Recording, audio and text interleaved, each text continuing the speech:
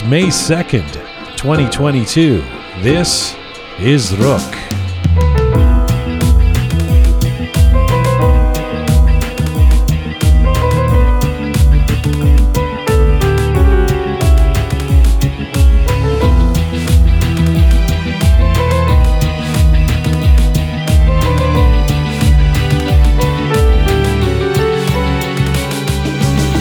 He is an Iranian-American who came to international attention in 2018 for his heroic actions in saving 381 lives on a United Airlines flight from San Francisco to Hawaii.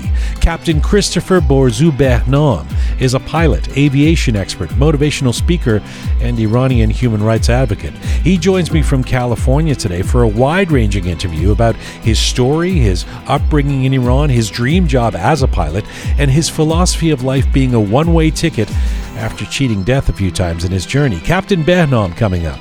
This is Conversations from, to, and about the Iranian diaspora. I'm Jian Ghomeshi. This is Rook.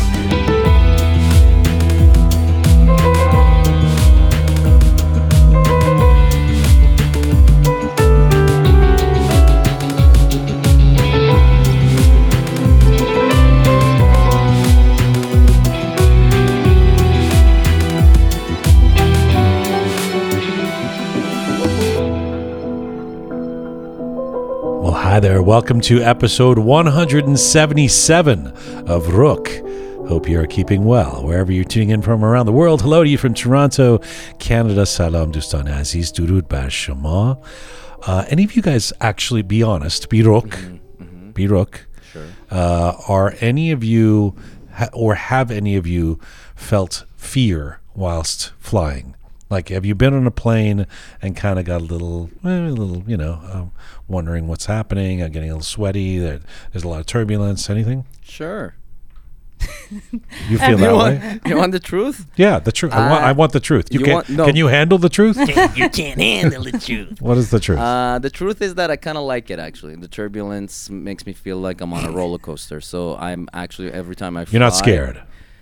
No, but I get excited. How like, do you get scared when you go on a roller coaster? Like, you do get excitement in your heart, but in terms, like, if that is fear, then yes. But no, I don't get scared. See, I get I excited. hate roller coasters, so I am not. I do not. Yeah, I get scared sometimes, Yeah. depending on the pilot flying the plane. Right. It's like if it's like There's been times if it's a Persian, you're like, oh god. Imagine Can we not find an Inglisi or Amerikai guy to command this plane? Imagine if it would be Captain Reza speaking. That's right. Well, actually, you shouldn't be scared because you're a captain. That's right. There we What go. about you, Shaya? It depends on the flight. Like Iranian domestic flights, yeah. So on a puddle jumper to Qom, That was so funny. But if it's an international airline, you're okay. I feel safe. Yeah. Qualified. I feel safe. Yeah. Well, it's true, actually. Some of those, when you're in Asia and you have to go from, I don't want to, you get on one of those planes, you're like, do they even have the safety protocols here? What's the... Well, the funny thing about me is, from when I was a kid, we were flying around, right? I mean, we visited Iran a couple of times, and then emigrated, and even when I was very, very little, we lived in London, but we would fly to different places in Europe. I was fortunate that way, like a lot of like a middle class kid who got to go on planes, but and I loved it. And then as I've gotten older, I've become more hassas, more sensitive towards the, like, really bad turbulence now will actually annoy me. Like, I'll start to grab the handles and play Radiohead to calm myself or something. Yeah.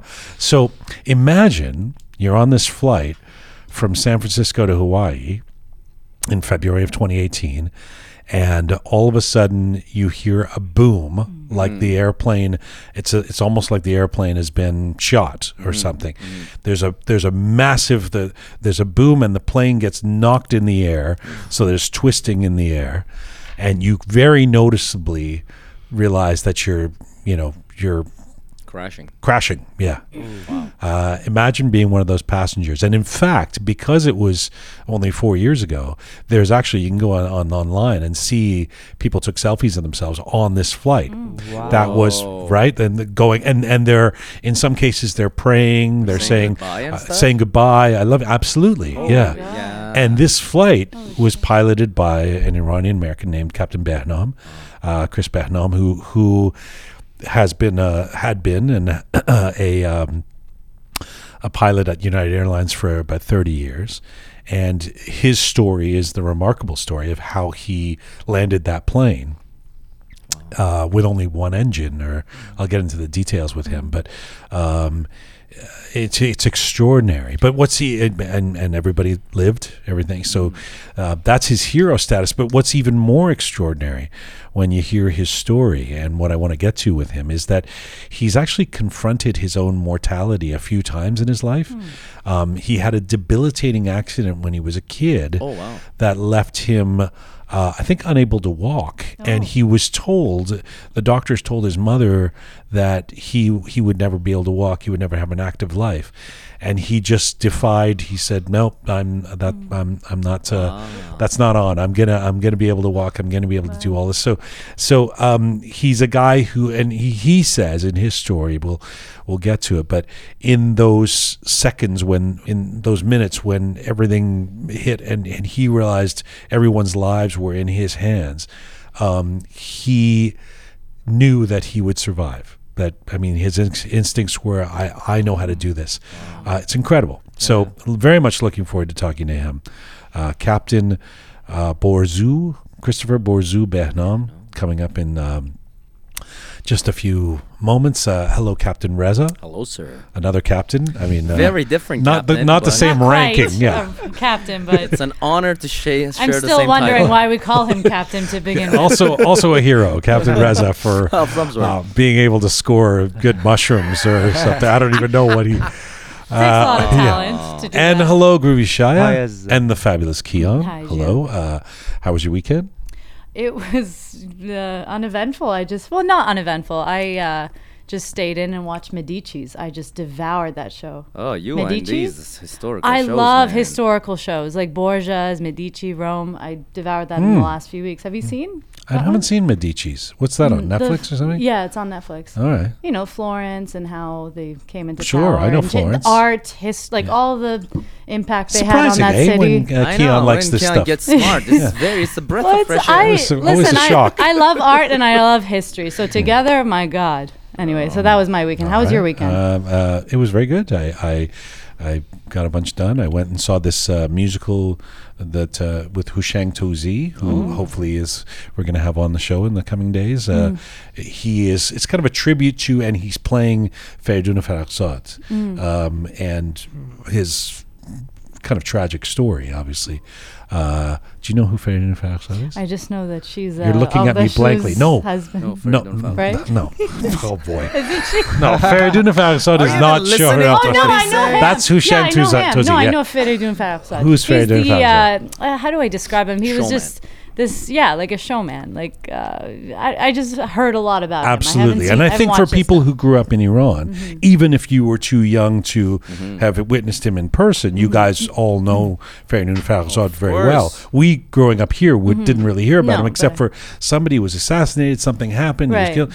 And so learning about this guy over the last few years, you know, and what a remarkable presence he was. He was one of those folks who was able to connect to people through the television screen somehow, and was, I guess, getting on his show was the equivalent of, Yes. We did it with the Contemporary History of Iran last week. It's like being on Golha. Yes, You yes. get, everybody knows you if you're on the Feridun Farrokhzad show, right? Yeah, of course. Yeah, and everybody wants to be on the show. So he was a Persian Jian Gomeshi. Thank you very much, Reza. Welcome, That's sir.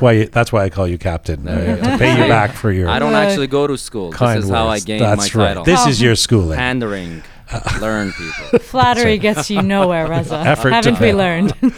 Anyway, so I had a pretty good weekend. And you, Captain Reza? Well, speaking of watching movies, I did the opposite as a creator. Because I'm in the middle of a pre-production for my upcoming film to be shot in July. So I was location scouting actually. Ah. I was out there looking at locations Okay. and stuff. Look at Reza turns it working into on a- a weekend. Turns it into a promo Yeah. for himself. No. But you know what's funny? Because I'm looking for a place, like an ethnic place, like a ethnic What type of restaurant. ethnic? Like a shawarma place, right? Oh. But I want it to be Turkish, and I'm having a hard time finding a Turkish restaurant. So I went to the Persian Plaza, and I was hanging around There's there. some great Turkish restaurants I can introduce you to. For like a doner place type of thing. Yeah. Oh, okay, that would be great. But also, you've been working on the final edits for Oh yeah, a I series. didn't know if we were gonna talk about I it. think but we could- yes, we could talk about Yeah, it. actually, right? I don't know. You're right. We know that I mean, people know we said we went to London. That's right. And we So shot they something know in that. London. Yeah. We haven't said the title of it, Yeah, so yeah. we'll hold that back. But Reza's, I mean, it's been a few months, but Yeah, it's been a few we're about to release this this series that we're very excited Yeah, about. yeah. And of course, Reza, anytime I keep kind of going, is it how we doing, Reza? I'm trying to be nice. I don't want to. I want to encourage him rather than scream at him because it's only 5 months late, right? And I'll be Who's like, counting? Reza, how's it? I'm working on it right now, and then am. like he'll say I'm working on it, and then the next thing I see, he's like, there's a video of him on the internet at some Drunk at a party. yeah. I've been working all weekend, okay? I work during the week. I party on weekends. Uh, But no, it's coming along great, and I'm excited. We're not gonna reveal the title, but it's good to actually build a little bit of anticipation, right? I can't. It's video. It's and, video. It's we're a gonna show, post it. It's a travel show. show, we Yeah, can say that. travel show, and we London. we'll release it soon. And the first it takes place in different cities. The That's first right. city is London. The first Yeah. city is London, So yeah. we basically given it away. Yeah. People don't have to watch it now. Yeah. Oh, You know what it's a lot. You know what it's like? Yeah. Medici's. I don't know. I have no idea what that show is. you study but it's history. like maybe Keon will finally watch our. Of course, I'm a history guy. I love So history. you know who the Medicis are. Yeah. Wow. Ah, Somebody nice one. wasn't paying attention. They had a great shoe empire in the 20th century. They threw cats at Yes, their I know who the enemies. Medicis So the are. Da Vinci, Leonardo Yes. da Vinci, Botticelli, all these Yes. artists exist because of the Medici. Yes. We would have not known about these people. Yes. Yeah, Firenze. so- what? Oh, Florence. Yeah. Yes. Why did trying you to yell help that you. out? Wow. Anyway, moving on. We are coming to you on rookmedia.com. It's so that you can link to all of our platforms. If you're looking for a place to catch up on all the Rook stuff, just go to our website, rookmedia.com. We are on an ongoing mission to build a new audiovisual encyclopedia of Iranian diaspora identity. We're on Spotify, SoundCloud, Apple Podcasts, Instagram, CastBox. If you like to see visuals with Rook, you switch over to YouTube. And if you like your descriptions and bulletins in Persian and in English, check us out on Telegram, Rook Media. I realized that...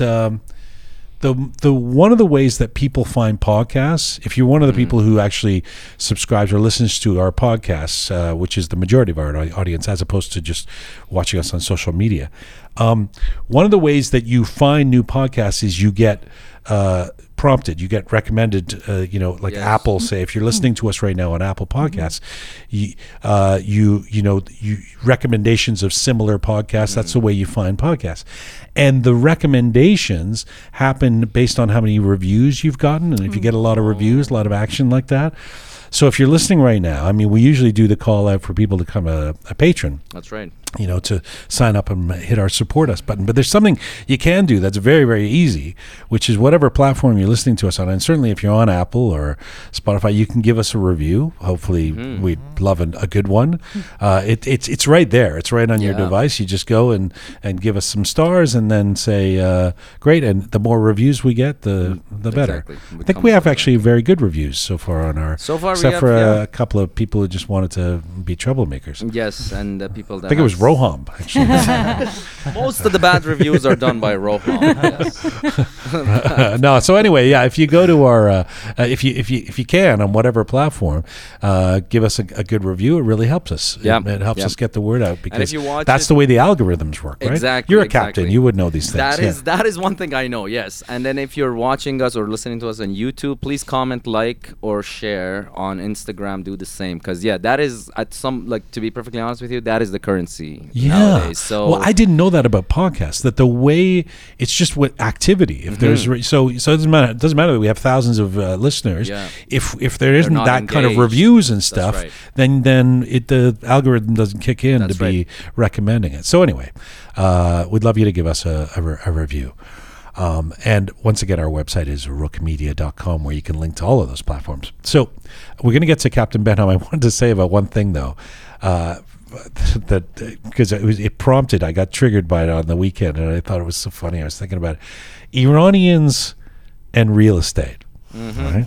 Love them. We knew We this love would the come. we love the real estate Yeah, agents. well, you guys do. I mean, no, but come on. Personally, I mean, they are yes, you know, bread and butter of this country. bread and butter of certainly in I don't know if this is the case in other parts of the diaspora. most definitely. Is it? I don't Are know we what it is. fucking real estate Okay. agents everywhere, or just? I thought it was maybe the That's Greater all we Toronto do. area. Well, I think A a lot of mortgage. Iranians think the best way to grow your money is through property, which is true in many Right, cases. right. So to them, like any business involving property is Right, and also it's not a Gold. it's a tough job to be great at, I guess, Yeah. but it's not a hard. You go to a new country, it's something you can do and sell to others in the community, Yeah. and so so there's all these risks.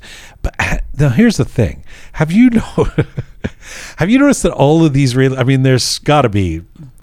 I don't know, 50,000 real estate probably agents, more, Persian real estate probably agents more. in Toronto. I'm talking Yeah, about. I mean, yeah, yeah. you know, have you noticed that they're all number one in Canada? Yeah, that's weird. award winning and number one. I do not understand.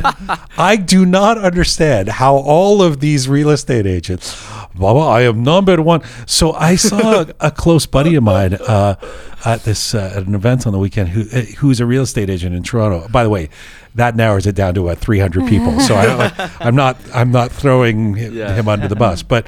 And I said, how's it going? And he said, my firm just we are number one in Canada. And I just wanted to say, like, no, you're not. Like, for sure you're not. How is it that how are all of these real estate agents number one? I mean, it's such a weird, like, Persian, sorry, but I don't see this happening in other, communities. Like, it's like I mean, maybe you're in the top 100 in Willowdale, like in Toronto even. Like, I mean, I don't understand it doesn't take much to put a number one sign on your photo and post it online. Who are you defaming? Who's gonna come after Right. you for real? Right. Like, It doesn't always say where you're number one or That's what right. It's But like, I I'm would number think one. or you're like it's In my street. on the street. Yeah. Should there not be a regulation saying you have to state exactly, where you're number one? Of in, or, course. like number Of one on this course. street One that would I sold think. 2 houses on. I don't know. Like there's got to be One would specific. think there would Yeah. be checks and balances. There but is no. a- But can you imagine? I mean, it is kind of. I'm sorry. Like, I don't want to Yeah. always, but it is. This is a really Scammy. Persian predilection. Yeah. Like, it's a really interesting thing that. I mean, I don't necessarily see it. It's like not like Shia. Oh, you're in a band, Dang Show. Yes, we are number one. Like, we scored number one, and it's like, Where? but it is What? kind of like that. Yeah. Yeah. It's definitely like that in the real estate thing. Yeah, I humility need real estate agents to tell me how you can all be in the top 10. It doesn't make sense. But you right? know what's funny? The fact that I never thought about it. Like, it never occurred to me that doesn't make any sense. You always hear it and you brush it off, or Yeah, you're like, right. oh, well, good for you, man. I'm sure you're fantastic, and more power to you. Right, But now that right. you mention it, I'm like, actually, I never actually sat down and I don't think where? I don't think there's a Persian real estate agent in this country Who's not that number isn't one. number one or that isn't in the top 10. Or maybe the ones who just got their license, like, I don't know. It's amazing. man. Yeah. Yeah. So you're that was your right. What do you think why do you think that is the case, Shia? You usually have a sort of philosophical, you have some reason Enlighten you us. I actually speaking of realtor and G-Dal, the good rapper. Yes, the great rapper. I had a jam session with him yesterday, and Nice. I told him that. So what are you doing for your life? And he said, I'm realtor, and I'm one of the best realtor in the city. Oh man, you can't make this. What number is he? He Ask just- him what he- number he is. Yeah. Okay, he just started. Like, Just started. yeah, but since he's a good rapper, I can't believe that he's a good realtor. I just want to know how the math works. We are number How one. can everyone be number one? Or maybe they are number one at some point, like 1975. The guy was number one, still like riding Or, that. I don't know, on a specific street, you're number one. Or Like, in if an there's area. no- For sure, it's got to be something like that. Yeah, but they don't clarify. They no, just say there's number no, one. no, No, no, no. I think it's like the going to a concert an hour and a half late. Like I think it's just like baked into the community. Like it's something accepted. We all just, if you're a real estate agent, just start saying you're number one. I don't know. I If you believe it, they will too. Speaking about, I want to say something that has nothing to do with this, but Okay. it's a Surprise, it's surprise. No, it is interesting. Is though. it about a Speaking of- movie you're making? No. It's about Captain Behnam actually. Okay. Funny enough, since we started Rook, you called me Captain, not because you knew anything about my background, because like we were running these things and it was a 2-man show at first, and then slowly, gradually, like other people joined the team, and now we are where we are, which we're very proud. But in 2000 and I think 17 or 18 we hadn't met yet. I actually enrolled at a flying school. Really? Yeah. I wanted to get my private pilot license. Thank God you didn't go through with it. Well, actually, Imagine if Reza was flying Oh, that God. United Oh, United my Airlines. God. Yeah. No fucking way. no, it was a commercial. Sorry, everybody, but we're going down. Get out your selfies and say goodbye. Sir, are you not the pilot, the captain? Yeah. I gotta go. I know we got one engine. I'll manage. Just bear parachute. with me. He'll bro. parachute himself out there. This to save Captain himself. Behnam, like he's like cool as a cucumber. Can you imagine Like- Reza? No. I'll be like, ladies and gentlemen, this is your captain speaking. My sincere apologies. I did not think this entirely through. I've sold all the parachutes for profit. Every First of parachute all, is an knapsack. all the passengers are like, "That's our captain's voice."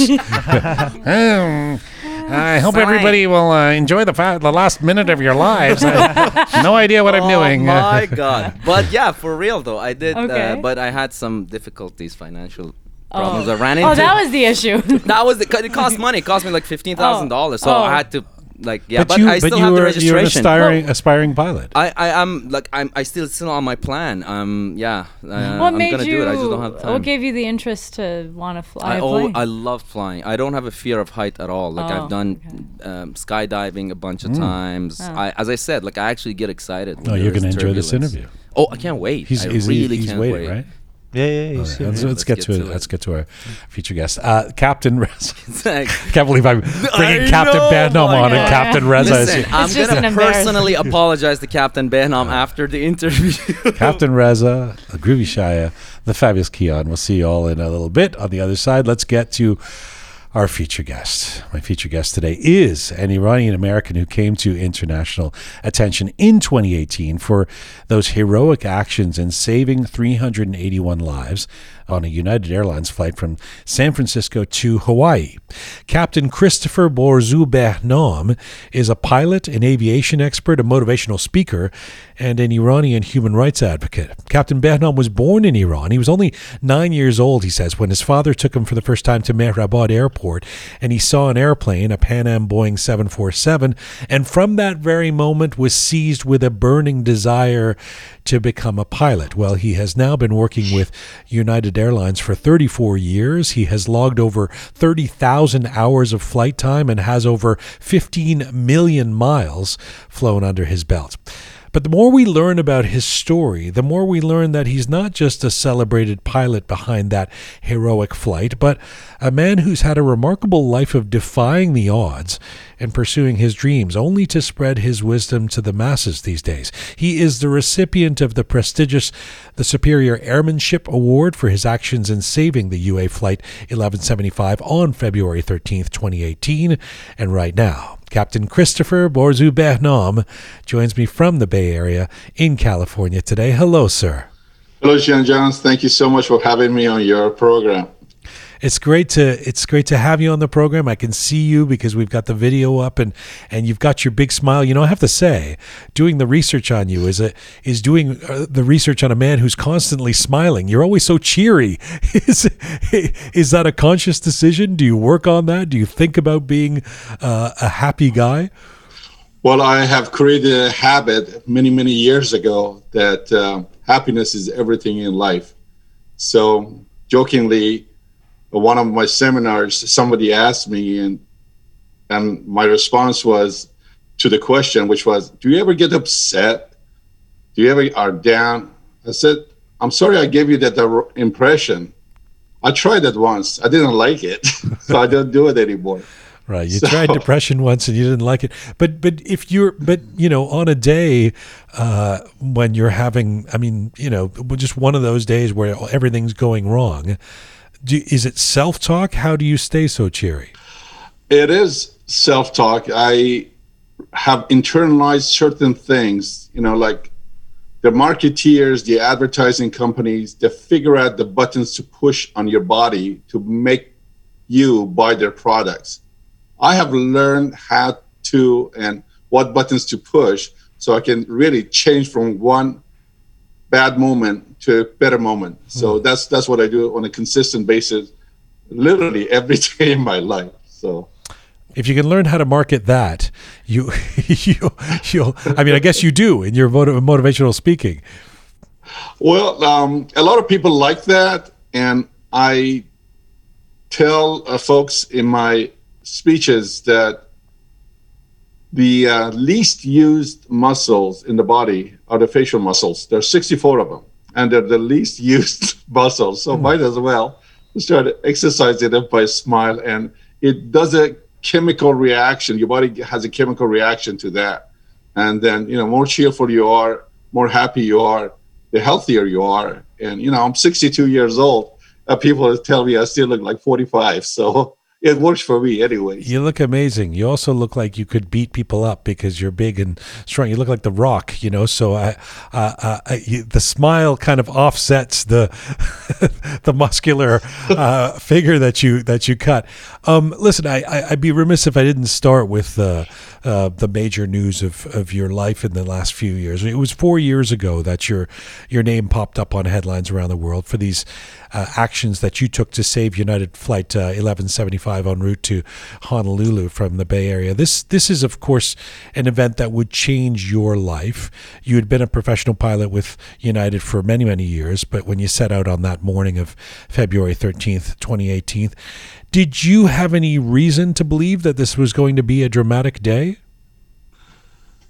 No, not at all. It was another just a beautiful, fun flight. I always make my flight a fun one. I always make it so, it's enjoyable. The way I come across with the flight attendants to the pilots, I set the tone that let's go have fun for the next 2 days or 4 days. This is our job, but because I'm so grateful and happy to do it, I always go to work with that attitude.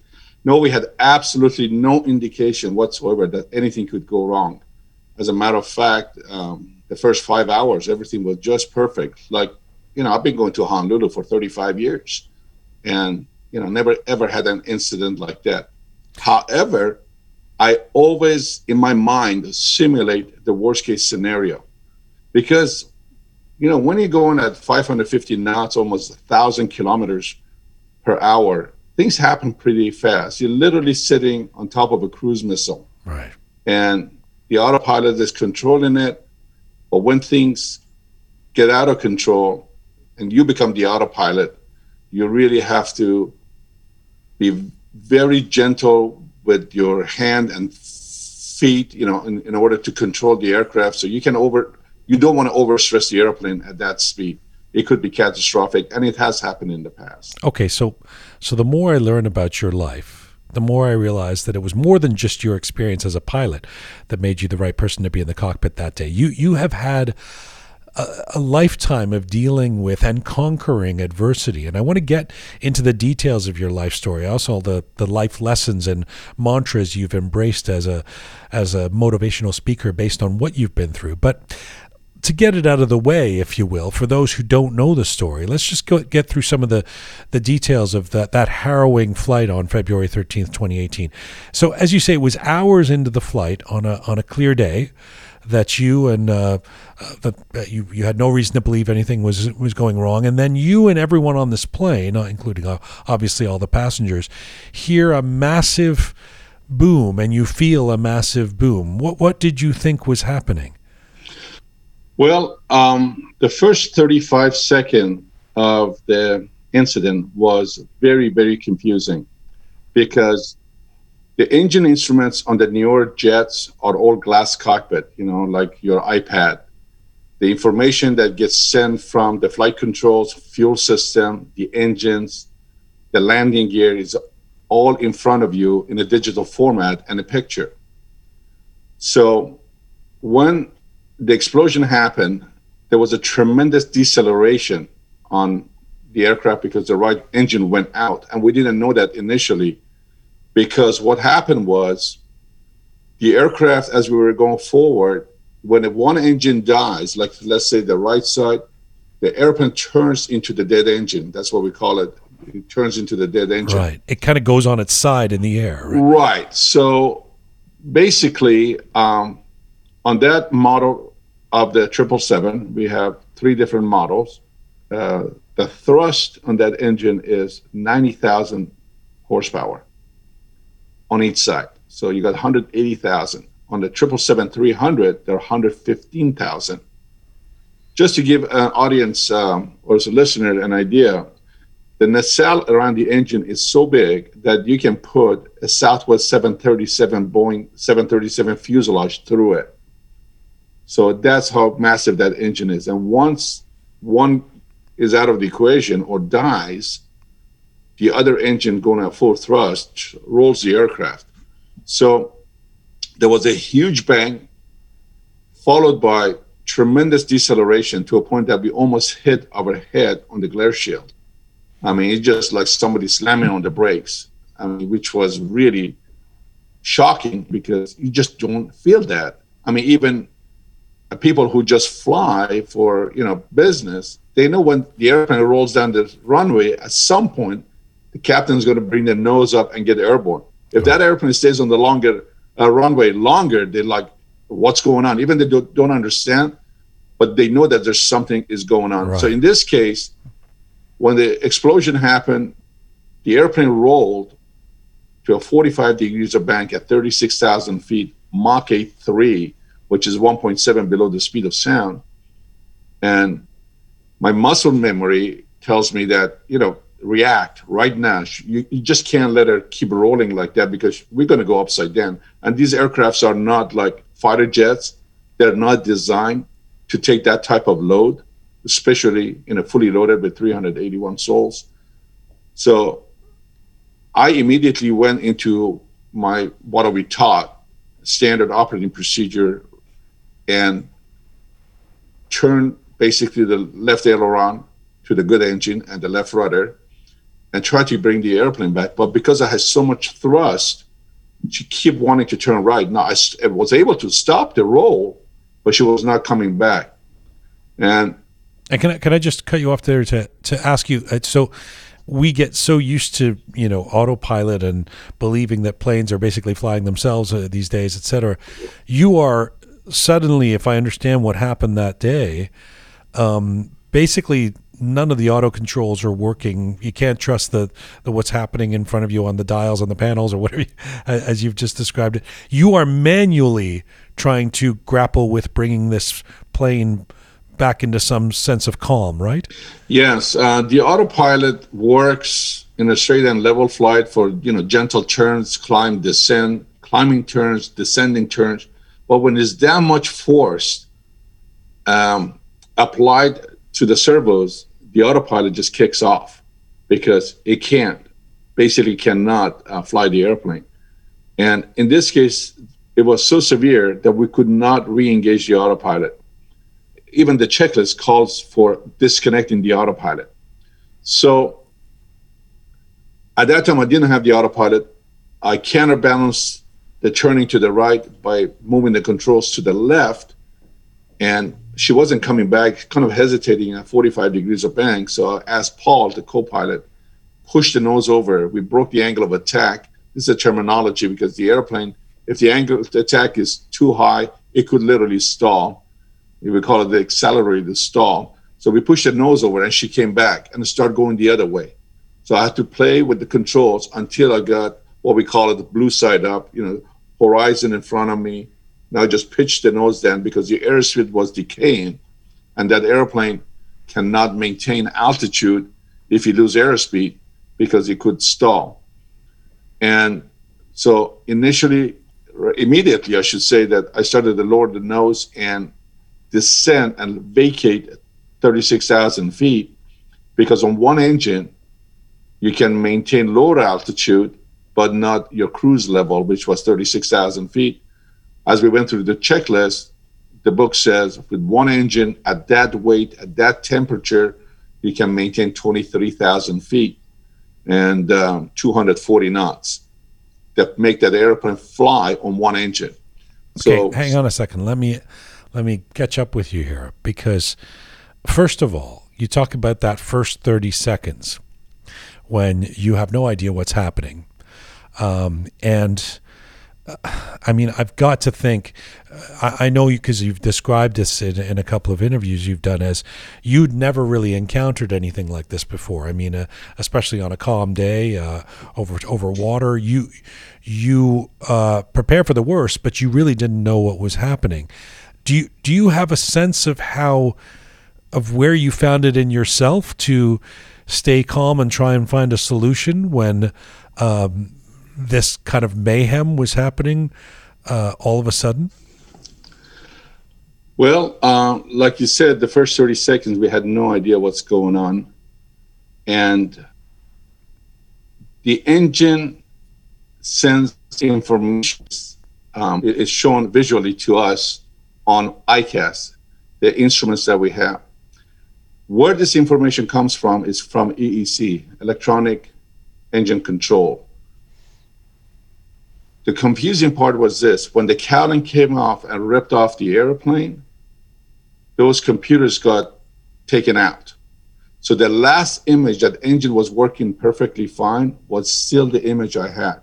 Oh. So my brain was telling me, my eyes were telling me, you have two good engines, but my body was telling me that something is seriously wrong. Right. As a matter of fact, one of the pilots, a jump seater in the back, sitting behind me, said, maybe we had a mid-air collision, but that doesn't make sense, because we have TCAS, a traffic collision avoidance system, that would show intruders at your altitude up or down. You will see them in the air. So there was nothing that hit. So I'm trying to process all this information. I want to make a right decision, but I don't know what that is. But at the same time, I knew that I have to keep the airplane flying, because if we left the flight envelope and we got out of it, there probably would be no chance to get that thing back. What does that mean? Remember, I'm not, and I think a lot of the audience are not aviation experts. What does leaving the flight envelope mean?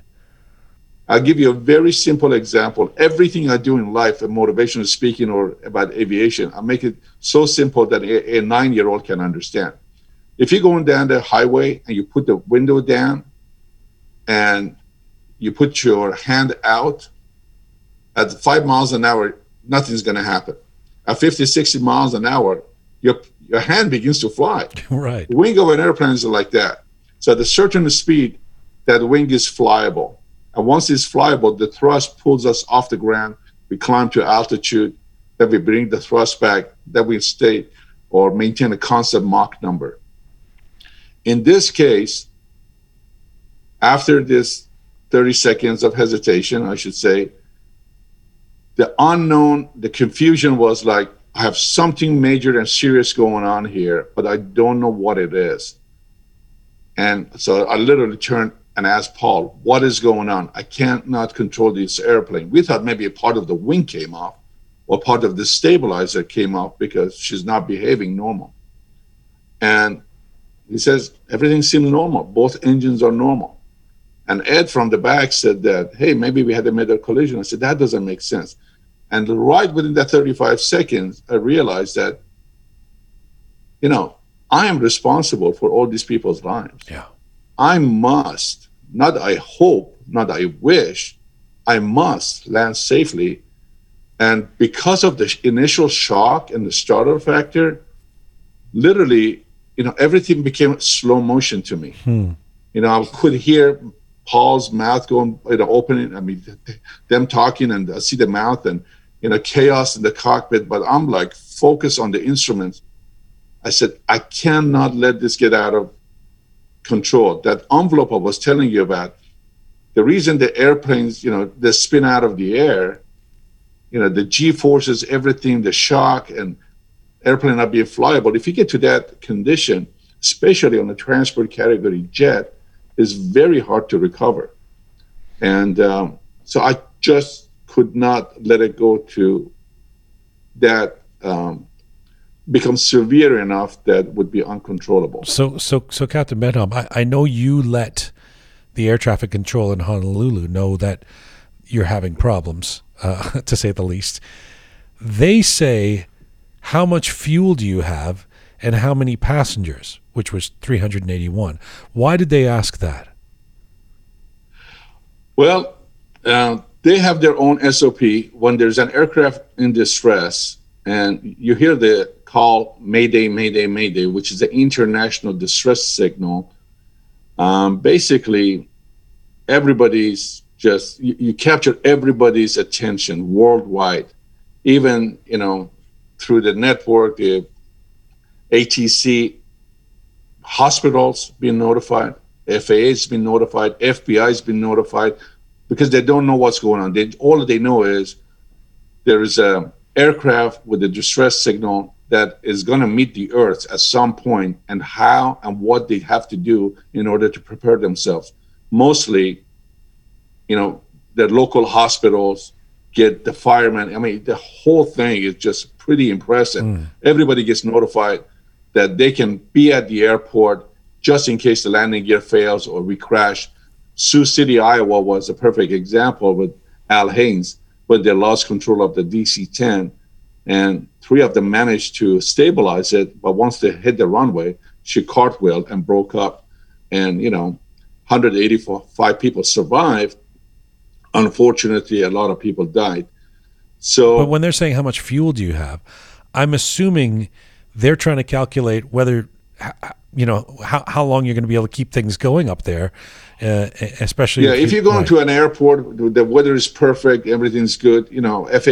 FAR, Federal Aviation Regulations, said you got to land there with 45 minutes extra fuel, and we just had just slightly over an hour, because we didn't anticipate something like this going to happen. And if they know or think you're not going to make it, they might vector you to a different airport.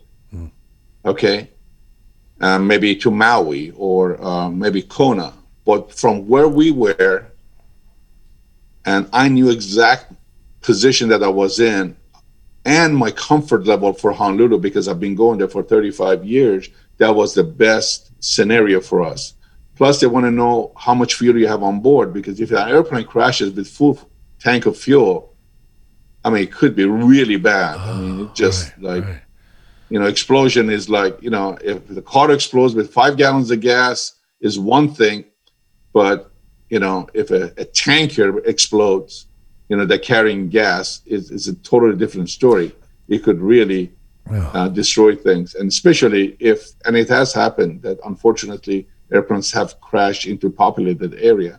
So they want to know that. And they also want to give you the priority, because once you declare emergency, like Mayday, Mayday, Mayday, we say that 3 times, they clear the aerospace, you are number one, you have priority. As a pilot in command, you can make any decisions you want, and they are there to support you and help you and guide the aircraft, navigate to the airport as the shortest distance possible to the closest airport, which in our case was Honolulu still. So I have to say at this point that, in reading about this and researching you and this event, it's one thing to hear you tell the story.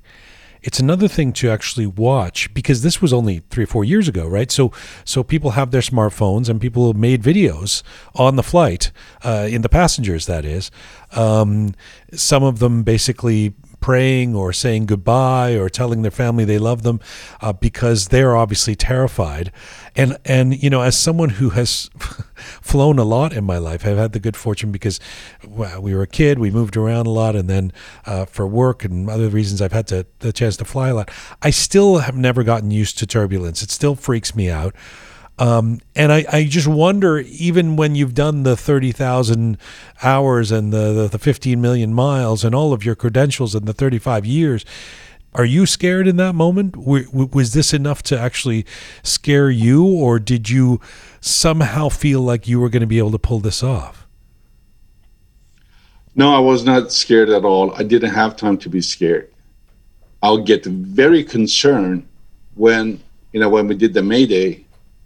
And I immediately divided the responsibility in the cockpit. I delegated the ATC communication to Ed, as well as communicating with the flight attendants, because I really had my hands full.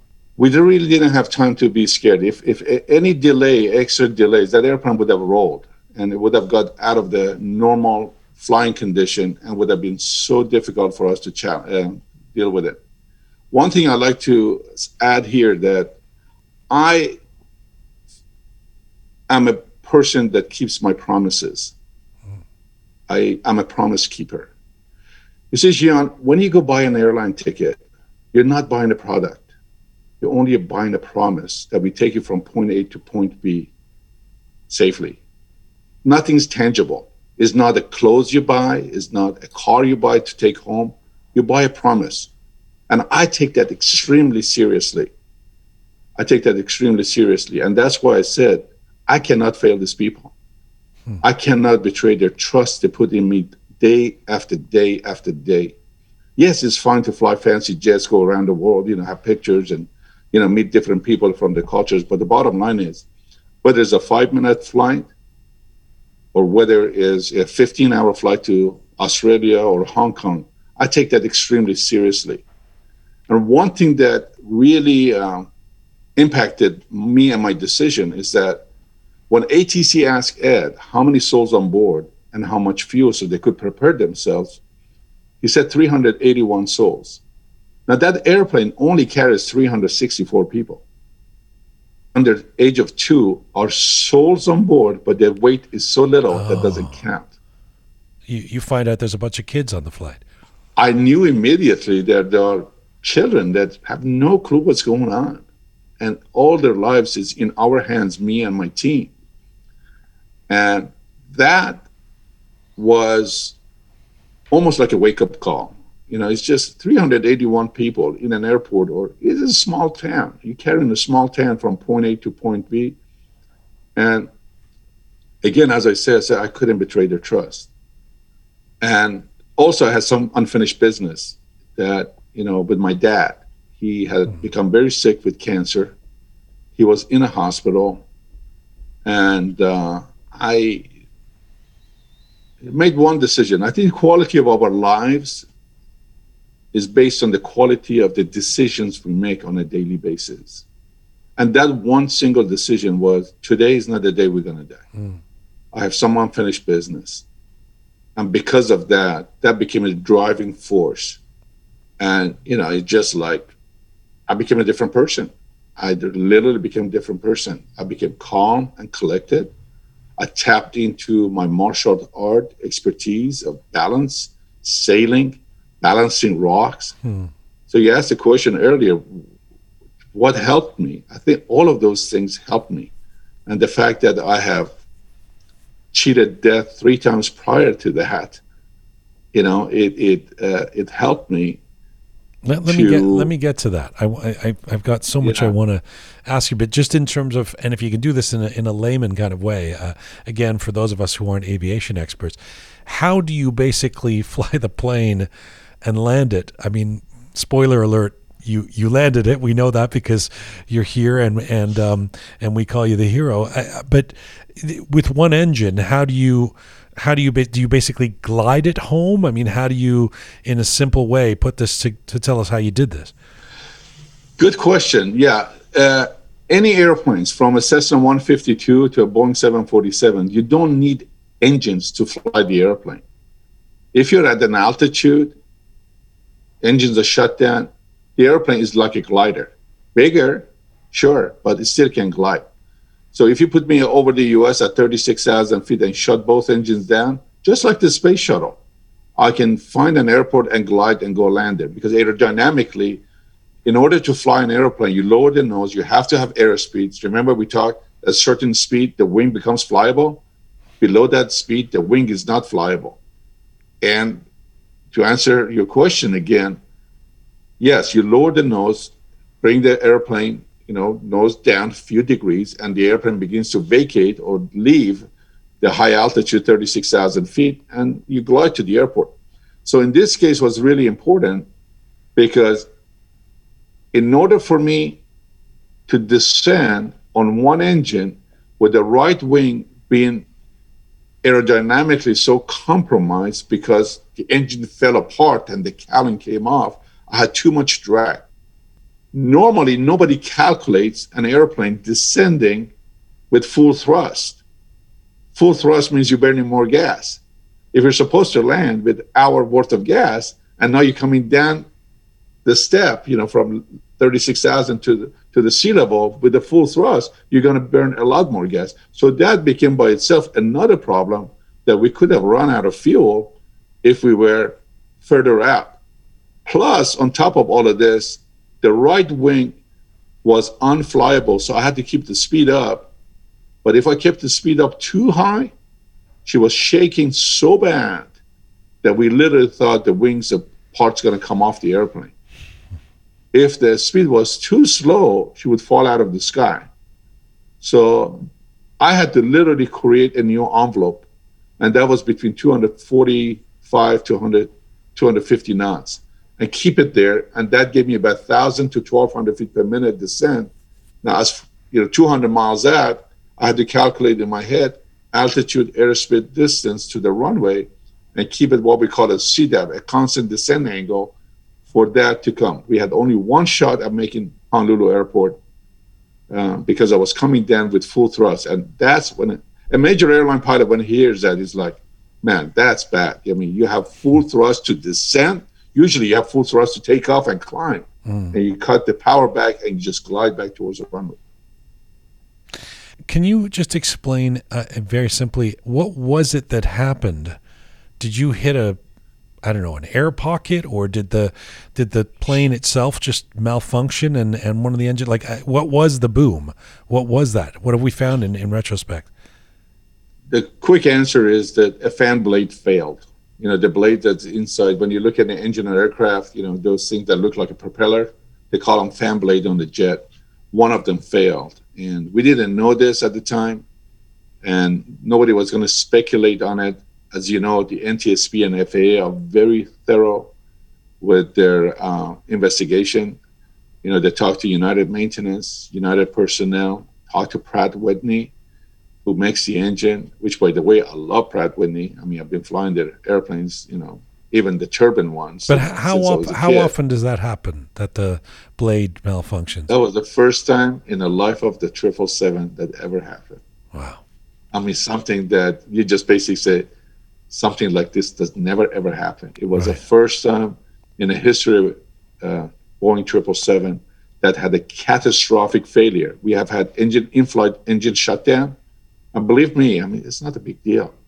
We practice this in a simulator. Even the severe engine damage, we shut it down, contain it, okay, and then just make a box pattern and go back and land. But when it happened, when it did, and the cowling actually separated, there are a bunch of pictures I can forward to you. When it came apart, they call it the uncontained, because the propellers or the fan blades, even the two were missing. You keep turning. And it literally felt like on the left side, I'm pulling 90,000 pounds of thrust. And on the right side, I have a 4-story building that I'm pulling through the air at 550 knots, which is almost 1,000 kilometers per hour. When you finally land in Honolulu, there's this moment after you've landed and everybody's realized that you've made it. That you come out of the cockpit and you greet the passengers as they're getting off. What was that like? Well, throughout my career, I have had a lot of, I call them white knuckle flyers. They come to the cockpit, men or women, mostly. Well, the men are pretty tough, right? The captain, I just don't. I hate flying. I get scared, but the women are in tears, and I stop everything I'm doing. I turn around, look at them in the eyes, and say, "This is who I am. This is my passion. I live for this. I want to go home to my kids, to my wife, and you can trust me. I'm going to get you there safely." And I literally don't blow them off. I literally take time and talk to them, ask them about what makes them, fearful, and I tell them a little bit about the characteristic of flight. And sometimes I even get out of my seat and let them on my seat. I put the captain hat on their head, take a picture, put their hands on the control, hand on the throttle. I said, "This is how I control this, and I'm really good at it.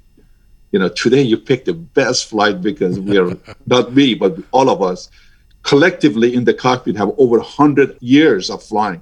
So you're in good hands." The reason I went and stood by the door, it was because I told myself that these poor people have been through a horrific experience. I mean, as you pointed out, a few of them grab their phones and they're doing a selfie. They're saying goodbyes to their loved ones for 40 minutes. And even at my award ceremony, I thanked the passengers for their courage. It's awful. I mean, some of us, we think, we're pretty hot shot, we're cool, and, we've done this or we've done that. We have given to society, we have given to our parents, we have given to our family. But now we're sitting back there and our life is in this guy's hand. And they have no clue what's going on. I have had heads of states. I have had 2 or 3 ex-presidents in the back of my airplane, Secretary of States, movie stars, on a regular basis, singers that they have changed the world with their, actions. And now their lives in my hands. So I take that extremely seriously. So I thought it would be a really good thing to go stand by the door and thank each one, shake hands with every single one of them, and say, thank you for your courage. I'm glad we're here and we all made it. And there was a lot of emotions. And, from a guy that tries to be tough, to a lady that just barely could walk down the aisle, and people had to help her literally get off the airplane because she they'd lost it. You just thinking your life is over and you're never going to see your loved ones again. And as I said, I make promises and I don't break my promises. And, Captain Medham, did you have any idea at that moment after you landed in Honolulu that this would become this huge international story, that we'd be talking about this 4 years later? No, I didn't. We were in a shock. I mean, it really took 3 or 4 days because I had a lot of unanswered questions. A lot of stuff was going through my head as a professional pilot. What if? We didn't know the magnitude of this problem until we got off the airplane and walked on the ramp and looked at that engine. And it was shocking. I mean, news media was there, all the United personnel in Hawaii were there, the firemen were there, and they're just looking at that airplane and the engine in awe. Gian, to be honest with you, if the engine had fallen off the wing, it would be no big deal. I would have preferred for that. I wish I had the ejection button to push and get that engine off. But because once it's separated and opened up like this, you're going through the air at 1,000 kilometers, it created so much drag that took every ounce of our energy and focus to stabilize the flight and fly it first. Wow. How traumatized were you? When this happened? I mean, just how soon afterwards were you willing to get back in a cockpit? Oh, the next day. Did you really? The next day? Literally the next day. Really? I literally was ready to go back the next day. You got to understand, I live, breathe, sleep, talk, eat, drink aviation. I mean, I haven't done anything else in life that, except this ever since. In my head, started at 9 years old. I begged my mom. She got me in a glider for 10 toman, the Iranian money, the old days at Tehran Pars, at the Air Force Academy in Tehran Pars. They had gliders. So at the age of 11, I had my first experience of being airborne. Let me just set this up because I love the story. And it's funny because we often hear things like, oh, when I was a kid, I wanted to be a writer, I wanted to be a pilot, whatever. But in your case, I really believe it because your passion is so palpable. This really is your love. And it's a great fortune for you, I would say, that you identified your passion as young as you did. You were born in the north of Iran, in Mazandaran, and your family moved to Tehran when you're about 3 years old. And so the story is that you go to Mehrabad Airport with your dad, and what you see a flight, and you go, that's what I want to do. Is it as simple as that? In my case, I was 3 days old when we moved to Tehran, not 3 years. Oh, 3 days old. Just okay. And actually, I was early, right? So my mom was not planning for me to be born in Amul. So her parents, the last name is Roshan. It was a very nice and good and respectable name. So I kind of popped that early. So 3 days later, they took me to Tehran. And yes, it was that simple. I mean, due to circumstances, we'll talk about this later. My dad was not with us all the time. He was absentee dad because of political issues. But I don't know, with Tehran, I don't think they have weekends. Maybe it's Thursday or Friday versus Saturday and Sunday. But, he took us to Mehrabad Airport, and I saw a Pan Am 747 take off, and that was it. And I said, that is what I want to do. Not only be a pilot, I want to fly and be a captain on a 747. And everybody kind of looked at me and laughed and said, yeah. And you know how the Persian families are, and you go home and you're so excited, you tell everybody that I'm going to be a 747 pilot, a captain. And they're like, dude, those are like gods. I mean, can you even imagine? I mean, you little boy from Iran, and how are you even going to get there? I said, I don't know. But one thing that is really interesting, by the time I was 13 years old, I wrote 102 items on my goal list. And I'm proud to say almost 85 of them I checked off. Wait a second. Magic happens. You had a goal list? Who has a goal list? Goal list. All right. So you made a list of things that you wanted to do in your life. With doing my life, whether, places to visit, people to meet, books to read, accomplishment, airplanes, and toys to buy, all of that. And I am really, really, if people are close to me, if my mom was sitting here, like, oh, yeah, you did it. I have this including bringing every single family member to the U.S. and get them green card, bought houses for them, got them settled. Thank God for this job and the income. I was able to fulfill so many of my goals. So yes, I made that decision. I want to be a pilot. A lot of pilots, a lot of family members kind of joked, laughed at me and said, yeah, we'll see. But I never listened to the committee of them.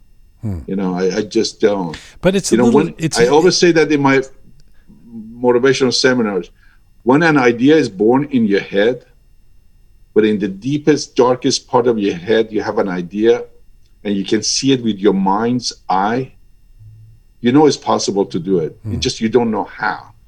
The why is stronger than the how. But when it goes from your head to your heart, you begin to believe it. But it's still not going to happen. When it goes from your heart to your belly, it becomes a passion, a burning desire. And you're like, I don't care what it takes. I'm going to do it. And that's exactly, no matter what life threw at me, I just got better. Just like life throws you curveballs, right? I just got better at batting. You have a compelling story because you're not just the kid who goes, I want to become a pilot. You're also an adventure seeker who proves over and over again that you're fearless and you have this remarkable resilience. It turns out that the United flight in 2018 was not the only time you had your life flash before your eyes. You said a few minutes ago it's happened 3 times in your life. The first time, if I have this correct, you're around 11 years old, and you almost end up killing yourself in a river behind your house in Iran by doing this kind of commando move to save your drowning cousin. It suggests that you somehow always had the instincts to want to literally jump in to save someone. Would that be correct? Yes, a lot of people have given me the label of hero. I don't think of myself as a hero. I think of myself as a servant. To me, secret in life or winning in life is giving. And I've always been a giver. And I've always got other people in trouble, like my cousin. So we were in this area in Iran, just north of Tehran, between Tehran and Amol. There was a place called Takur, and there was a river, a raging river going down in the valley. And we were bored, so I thought, how cool would it be, to go across the river to the other side and climb the mountain? We had a lot of mountains on this side, but no, we had to go the other way. So I came up with the idea, I get a rope, connect it to a rock, and then throw it on the other side. Actually, I went up the stream, put the rope around my waist. I jumped in the water, swam to the other side, came and made this type of a, rope across the river. And I told the guys, hey, just hold on to the river like the commandos and come. And most of my friends and cousins made it, except one cousin that he got scared and the water was too rough, and he just, his hand slid and the water took him. And without even thinking, I ran alongside the river, jumped in the water because I was a really good swimmer, and I grabbed him, and the water took us both. And as we're going down, there were a couple of branches of trees. I held on to it. I, held on with one. I was always a very strong guy, because of martial arts and everything else I did. I helped him. He got on the rock, okay? And then I was exhausted. I couldn't get on, and my hands gave out, and the water took me. And all I knew was that this is bad.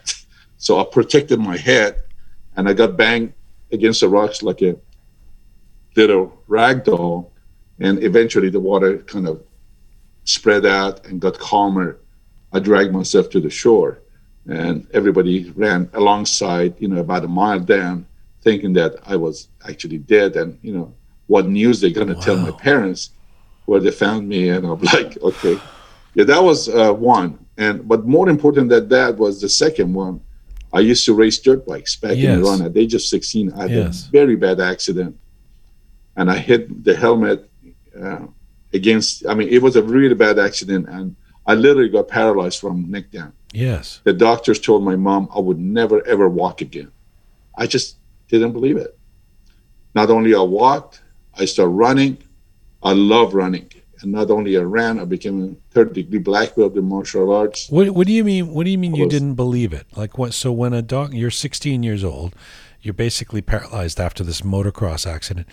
If the doctors say you're sorry, you're not going to be able to walk again, who are you to not believe that? Tell me about facing down these kind of predictions that you would be paralyzed, because it really becomes a metaphor for who you are throughout your career. Yeah, I don't know. I know it might sound corny, but I thought I was put on this earth to make a difference.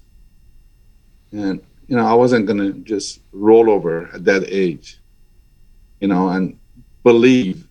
I knew that mentally, if I can visualize things, it becomes a reality.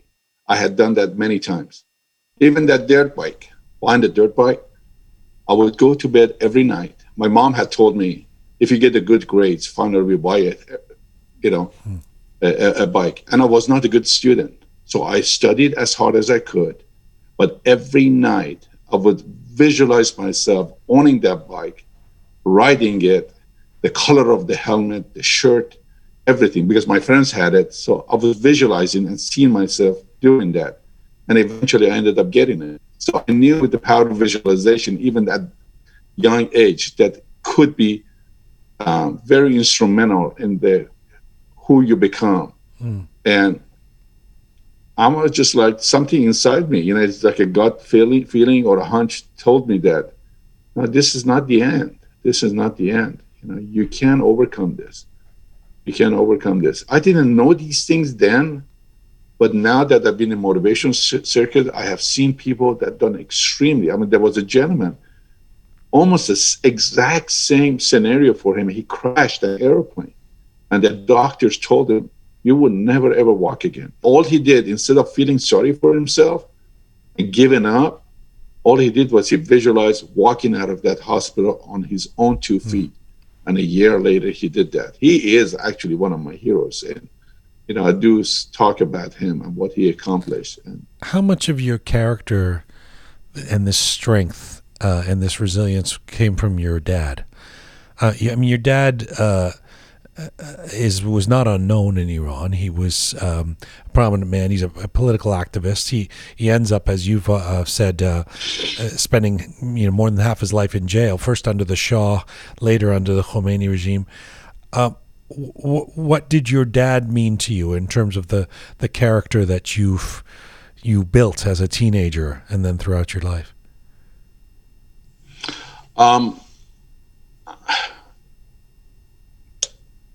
Half my life, my dad was in prison. If you ask certain people you interview when it comes to politics, they kind of go around it. They don't want to touch it. I don't care. I do not like this government. I don't like what they've done to Iranian people. I'm a life enhancer. I'm not a life taker. So I am on the side of the Iranian people, not the government, whether they like to hear it or not. My dad taught me strength, integrity, and one of his heroes was Churchill. And he always told me everything in life. And as he saw me struggle through certain things in life, he always said, my blood is in you. You never give up. The decision I made that night, that fateful day, or that day, I should say, that we're not going to die, because I knew what he has gone through. I knew what they had done to him. By the way, when my dad talked about being in Shah's prison, taken away from us by Savak, he says, Evin Prison, the notorious Evin Prison, he visited during the Shah's time and during this regime. Same place. He says, oh, you don't have to show me around. I know the place very well. Wow. And he told me stories that Shah's prison, compared with this regime's prison, was like Holiday Inn versus, a lot worse. And, I don't want to get into politics on your show, but what I learned from him, what he's been through, that I'm never going to go through that hardship. My life is not going to be in danger like him. I mean, so many times he was threatened to be executed because all his friends were executed. And when we finally met after 20 years of separation due to political reason, the first thing out of his mouth was, Dad, how did you make it? How are you still even alive? Whereas all your friends, political friends, been executed. He said he kept telling himself he has only one son, and he's not going to die in this prison until he gets out, sees me, embraces me, says, I'm sorry for not being a full-time dad, and I love you. And, that meant so much that it was a driving force behind my decision-making up there, that today is not the day we're going to die. I have some unfinished business. And as the story broke out and people heard about it, family members, kids, texting me, and, because the first few days was really chaotic. I mean, it just like, I was in a different zone, a lot of things being thrown at me. And I told my mom and my sisters, do not say anything to my dad. He was in the hospital at the time. I said, I want to be the one telling him.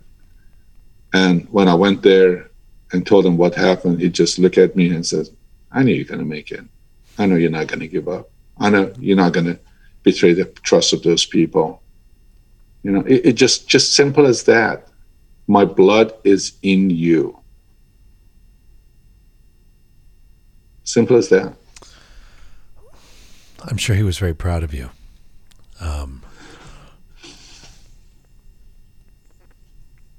Yeah.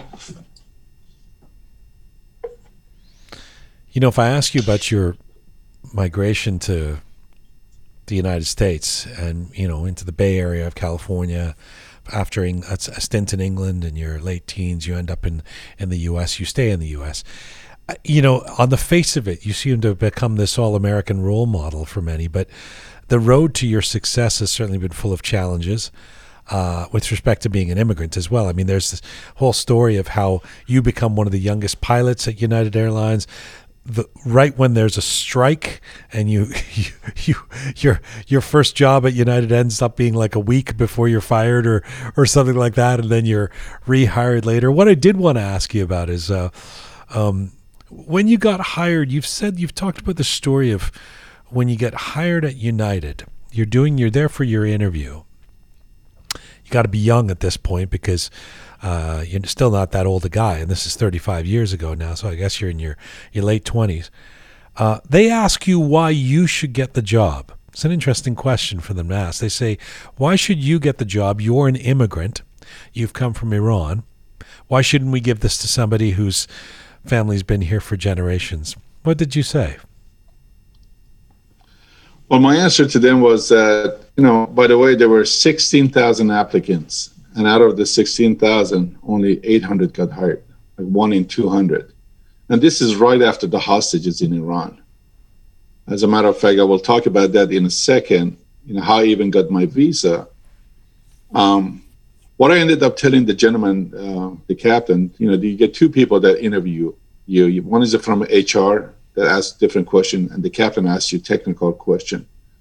And you got to realize, when a major airline such as American, Delta, United, or Air Canada hire you, they don't hire you as a pilot. They hire you as a potential captain. So they're looking at 10 years, 20 years down the road. What kind of a captain are we providing for United? I told the gentleman that, the interview went well. It was a very rigorous interview. There was testing. There was a medical done. Then there was a simulator, right? It was 4 different gates you had to go through, and the interview was the last one. It wasn't like you get a resume and go. It was a whole week. So when he asked me that question, I said, I might not be as qualified as other pilots. I might not be as competent as other pilots, but I'm extremely confident. And I am trainable, I'm teachable, and you will find nobody out there as more enthusiastic about this job as I am. And if you hire me, I will be the best captain for United. I will always go the extra mile, not knowing 35 years later I'm going to be tested. And of course, this is not me saying, my crew and I got the award to be considered the best at a time. That was my answer to him. But I want to also go back. When I was in England, I realized, 30, 40 years ago, England was not as wonderful and open country as it is. There were not that many major airlines. There were only 3, British Airways, BOAC, and British Caledonian. And I met a British Airways pilot, Alan Beltcliffe. He says, son, England is not the place for you. If you really want to go after your goals and dream, you got to go to the US. There are a lot more airlines out there, less restrictions. And bottom line, the color of skin did matter then, 40 years ago. So I took that in heart, and I applied to a college or aviation academy here in Oakland, California, because I was always loved California. I always visualized myself visiting Alcatraz and driving or walking the bridge of Golden Gate. I always done that. I said, California, that's where I'm going to go. Not Texas, not Florida. That's where I'm going to go. And I applied for the course and got accepted. And then I went to the embassy right when the hostages were taken. The government shots had toppled. And here I had the guts to go to the U.S. embassy where we have their diplomats hostage and ask for visa to go there. And I was denied 3 times. You know, I think for a lot of people listening, especially a certain type of immigrant, those of us who've been here for a long time in the Persian community and remember how it was, tough in the 80s, especially after the revolution, after the hostage crisis. I was a kid, but I've talked about it on this show many times. The level of discrimination and negative stereotypes and all that the Persian community, that was kind of in its infancy in Toronto at the time, for example, endured was pretty horrible. To see a guy like you, become this American hero. I know you don't like the word, but become this American hero, this handsome pilot, and for the guy's name to be Captain Behnam, we take a perverse kind of delight in this. But I am curious, and I know things have changed obviously today. I'm sure the flight crews are much more multiracial, even on the American flights. But have you encountered issues over the years, especially in the beginning when you were a young pilot, because you're an immigrant or because you're of Iranian background? Was that ever an issue? Not at all. Not at all. I can honestly tell you, not even one time. I mean, the idea was in my head, but the American people embraced me, took me under their wings, and they were more helpful than anything I can even imagine. And again, it had a lot to do with my attitude. They knew I was a young kid. I had nothing to do with it. And this lady at the embassy, the 4th time, she looked me right in the eye and says, if I give you the visa, I know you're not coming back. But I'm going to give you the visa, but you got to promise me one thing.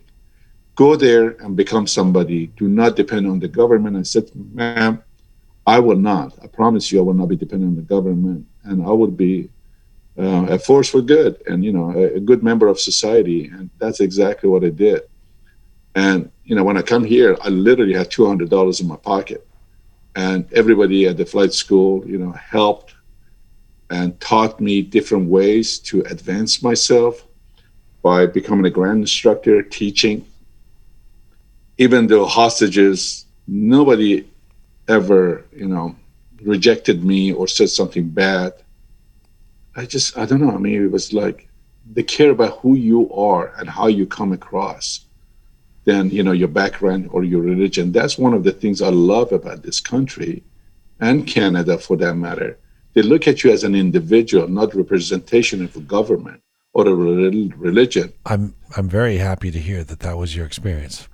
But I do think maybe that is also a function of, as you say, the energy that you put out there and your choice of the way you see life and the way you've wanted to see life.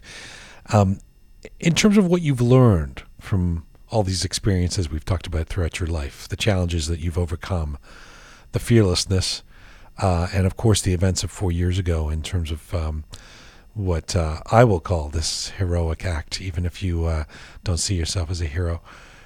You've adopted a mantra of life being a one-way ticket. That's what you talk about, a one-way ticket. And I want to quote a recent video you posted on I think it was on your Instagram, where you say, everything turns out the way you want as long as you keep pushing forward. Don't take things too seriously. Life is a one-way ticket. Do you want to expand on that? Yeah, I am, again, very grateful for the experiences I've had in the past. I highly recommend people who can go travel, go visit other countries. I'm blessed to have visited 44 countries. I have tremendous respect for people, learn from their culture, and this is who I have become. I don't want to be stuck in a bubble like the Iranian government is put in a bubble around the Iranian people. They don't think, anything else exists. By going out there and meeting people, you grow. And, they promise you there's somebody coming to save you, this and that. I don't believe that because it really is a one-way ticket. Before my motivation seminars were, because I'm such an energetic person and always push forward, It's called, used to be called, afterburner. Like the fighter jets, you turn on those afterburner, you take action, you just drive through and take massive action to get accomplished. But then what? You got the money for what? You got the fame for what? If you don't use it now, there's nobody has ever come back from death and said they would do things differently. So I say that life is a one-way ticket. When I drive my car, I don't look at the rear view mirror. I don't let my mind be consumed by the things happened yesterday. Tomorrow, I don't know, might happen, might not happen. I mean, if I could have died in that accident. Today is all I've got. I get up in the morning, when I put my head down, when I sleep, I said, thank God, had a good day, and I'm going to start it over tomorrow. I don't look back at my problems or challenges. I cannot change them, but I can learn from them. I have said my goal, one of those items on my goal list, that I'm going to die when I'm 102 years old. Don't ask me why 102. I don't know. I thought it was a cool number. And I don't want to be on my deathbed looking back, say, wish I'd done this, wish I'd done that. Wish I've hoped for this, wish I've hoped for that. No, I just want to be kind of guy like, yep, did this, yep, did that. Okay, hang on a second. Let me ask you, just drill down on that a little bit, because this thing about don't take things too seriously, we hear this throughout our life, Try not to take it so seriously. And I wish I could not take some things too seriously, because it would make things a lot easier. It would make certain challenges a lot easier. That said, there's a lot of sadness in life. There's misery. There's challenges many of us face, especially Iranians in recent decades. How are we supposed to not take these things too seriously? Well, I always say you are an individual. You're God's greatest miracle. Nobody on this earth has your fingerprint. There will never, ever be another person like you. And if you get hold of yourself, if you can build yourself up, then you can make a big difference in the future. After all, when you look at the leaders around the earth, different countries, they're only one individual. They got the nose, got two eyes, ears, two arms. They're no different than you and I. It's what they do in their mental map that makes a difference. So I tell them, don't take yourself too seriously. Don't get bogged down with what happened yesterday. Go build yourself up. Reading books is very important. I always say leaders are readers. If you read a lot of books, it will impact your life. If you read positive things, it will impact you positively. If you want to be a better cook, if you read 10 books on cooking, you become a better cook. And you can do that in all aspects of your life.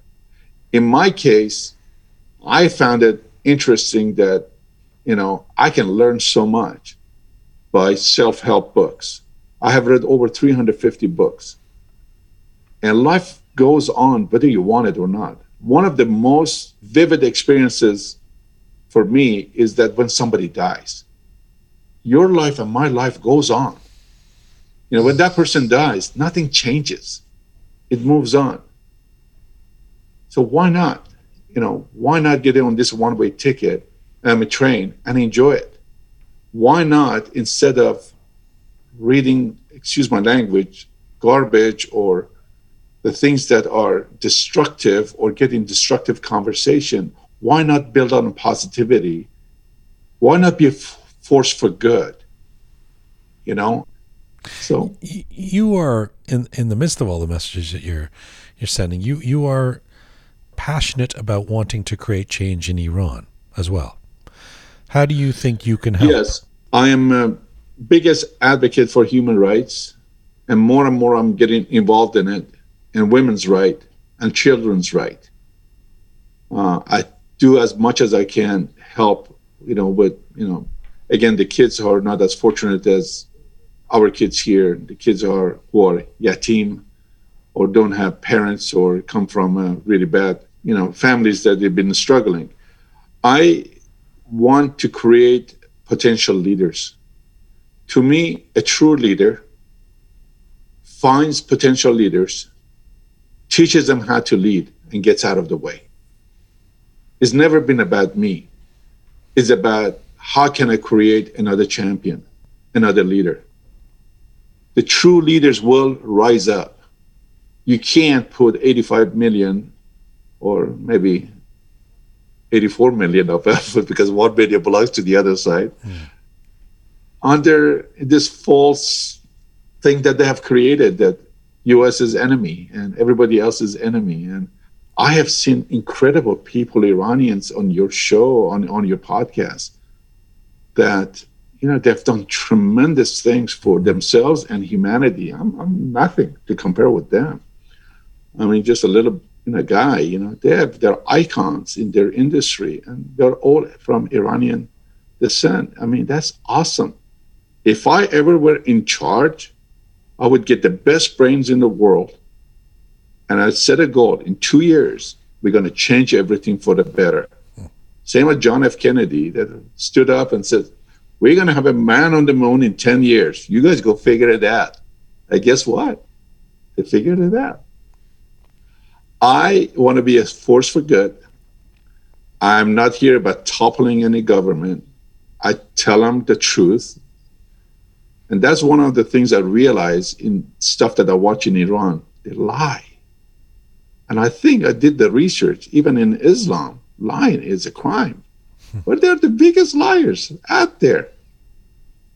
You go shoot an airliner out of the sky and try to cover it up. I was the first one to say that, no, that was an in-flight breakup.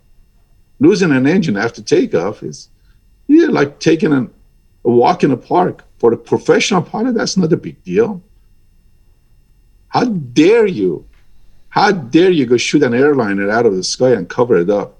Where is the guy who pulled the trigger? I want to know. You know, and I know. I mean, if I make a decision at United Airlines, I mean, they know about it. I'm sorry, I'm getting a little emotional about this, but that's wrong. The people who have done this, they have to come to justice. And I do not believe in execution. I don't. Whether it's in Iran or here, I don't. Put them in jail, do whatever they have to do, give them a life sentence or whatever. But the people responsible for these crimes, they have to be accountable. I mean, the stuff you see coming out of Iran is really, really painful. I'm sorry, I got a little carried away, but it's okay. My heart is with them. Let me ask you a final question.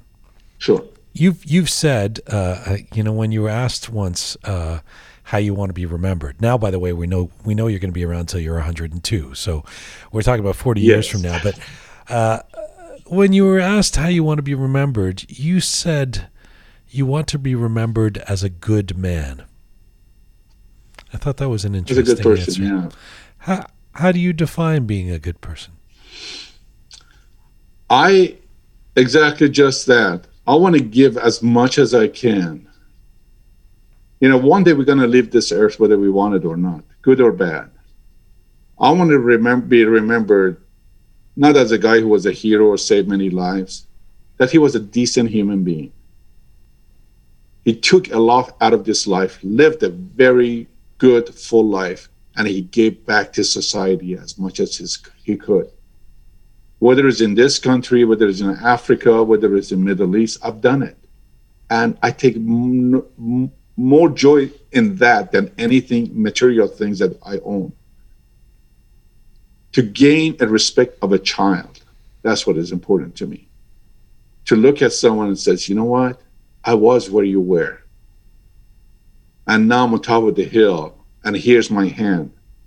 I want to bring you up here, because the future belongs to you. I always said the children are the message we send to a future we never ever see. What message are we sending? In the last video I put out, there's a young boy being interviewed, and the guy asked them, I put a little musical I had a few hours ago. The guy who was interviewing the boy said, what is your dream? And the kid says, what is dream? That hurts. That really hurts. They have created a society that kids cannot even dream anymore. And guess what? Dream is free. You can dream anything. You can visualize anything. I never forget, I did an interview in LA, and my Farsi reading and writing is not that good. And we were catching an Uber from the studio to LAX. My girlfriend sitting next to me, and people start responding to this live interview, and she said, "Look at this guy. I mean, lots of emojis and all of that." Caught her eyes. It's so full of emojis. But what does he say? Just something like, "I think it's important." I looked at it as I didn't quite understand the word, so I took a picture of it and sent it to my media guy back in Northern California. I said, "Ali, please translate this to me because I don't quite understand it." My Farsi is a lot better now than it was 2-3 years ago, by the way. So he says, "Captain," he says that he was just about to commit suicide. And when he heard your life story in this interview, he stopped. 30 minutes ago, he stopped. And then he's going to go after his dream to become a medical doctor. I turned around, said that to Malia. She started tearing up and crying. That is success to me. If I can reach out, touch someone else's life, if I can do it, 10 people or 1,000 people, even better. So I want to be a force for good. And I want to tell people that, I'm just like you. Didn't get a lucky break. But if you visualize things in your head and you're passionate about it, in everything you do, you don't have to be a pilot. You can be the best chef. You can be the best teacher. You can be best doctor, best lawyer. And go for it and do it. Captain Christopher Behnam, it's been a pleasure. I have to thank you for all the time and effort you've put in. Thank you for telling us that story of the events of 4 years ago in the detail that you did. It's really been an education around. I'm always reminded, talking to someone like you, how your mantra, in fact, it resonates in the sense that you'd never know what the day is going to bring each day, and it really is that one-way ticket. So keep pushing forward. You're an inspiration. Thank you for this today. Thank you so much. And I always tell people, don't wish things were easier. Wish you were better. I hope we talk again soon. Thank you for having me on board today. It really was a pleasure doing this interview and getting to know you and what you're doing. I'm really, really, really impressed. Thank you, sir. Hope to see you before too long. On a United flight where I'm going to get the extra pretzels because I know you. Absolutely. My pleasure. Take care, Azam. Khodafis. Bye-bye. Khodafis. Thank you. Bye-bye. Captain Christopher Borzou Behnam, the pilot, aviation expert, motivational speaker, human rights advocate. You can find him on Instagram at Captain Behnam Persian, also at Captain Behnam Official. And Christopher Behnam, the captain, joined us from the Bay Area, California today.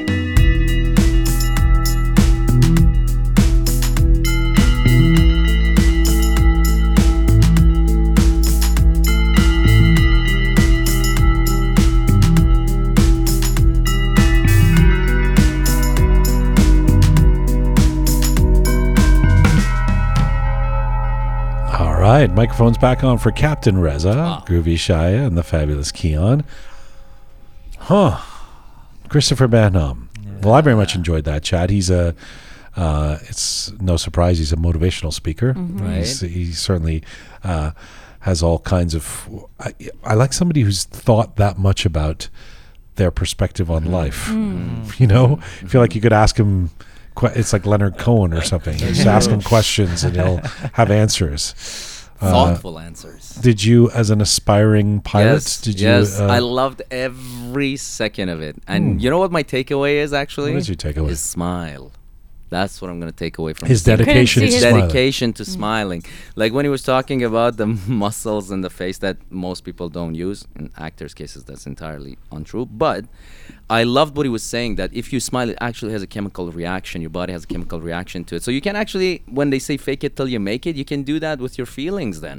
I love that. I want to try it. And Yeah, I think he sees that as part of the Yeah. prescription of success. I You know, know. I started the interview saying, "Why are you really always this happy?" Yeah. And he just is like, "I don't traffic in darkness. I'm love gonna I'm Love gonna it. keep positive." Yeah, Love it's it. it's I very love it. I love it. very interesting. But also the philosophy of it's a one-way ticket it really resonates with me. One thing This- is humility, and the fact that he's like, I'm not a hero, I'm a servant. Like that mannerism, that humbleness. I mean, here's the thing. I'm not trying to just blow smoke up his rear end. He's a fantastic guy and doesn't need our praise. He really doesn't. He truly is a hero. But heroes who aspire and inspire, I respect more than heroes who are just figures, you know. And you got Who are heroes who are just figures? Marlon Brando, James Dean. They didn't do things. No, they did a lot of things, but it's there is a They're not heroes humility, anyway. there's They're a mannerism. Oh yeah, stars. Well, They're They're icons, yeah. stars. So some people are, but yes, I loved it. I love. But his yeah, your humility. point is well made. Although Yeah. it Yeah. derailed the point I was trying to make. I made a point, and you just started talking about whatever you want. What else is- what My else point is was Gilgamesh? about the one-way ticket. Yes. His way of, he's basically. I mean, there's a lot of well-worn adages that life is short. Yeah. Seize the day, tentanda Yeah. via, whatever. The way must be carpe diem. But this idea that look, it's a one-way ticket. Don't waste your time. Spend Nobody every gets day. out alive. And that's there you go. Nobody gets out There you go. alive. Yeah. At the end, we're all Let gonna that go. be a lesson, Reza. Write To that me? down on your wall. Oh, shit. Kiana, what did you? What did the good captain sprinkle? Not in to be your way? confused with Reza. Yes. No, the good captain. There's no takeaway there. Actual captain.